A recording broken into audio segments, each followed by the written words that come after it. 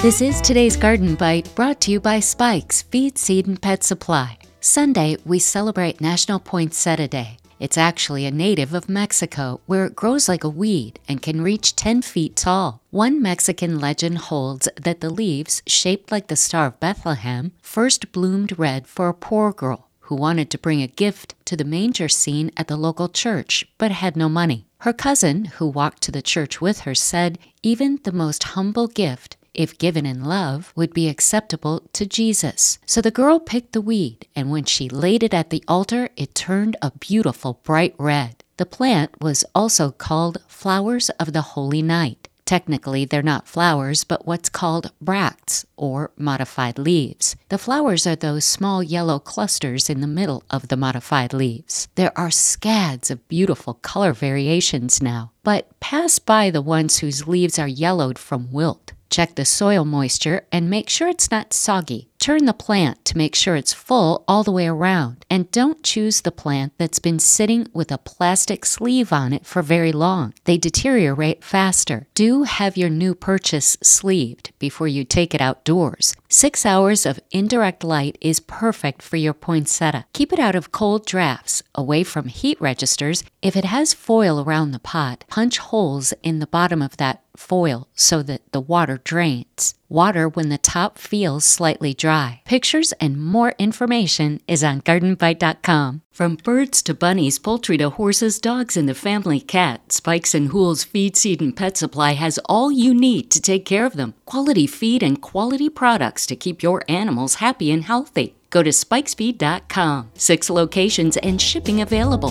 That's today's Garden Bite. I'm Terry Knight.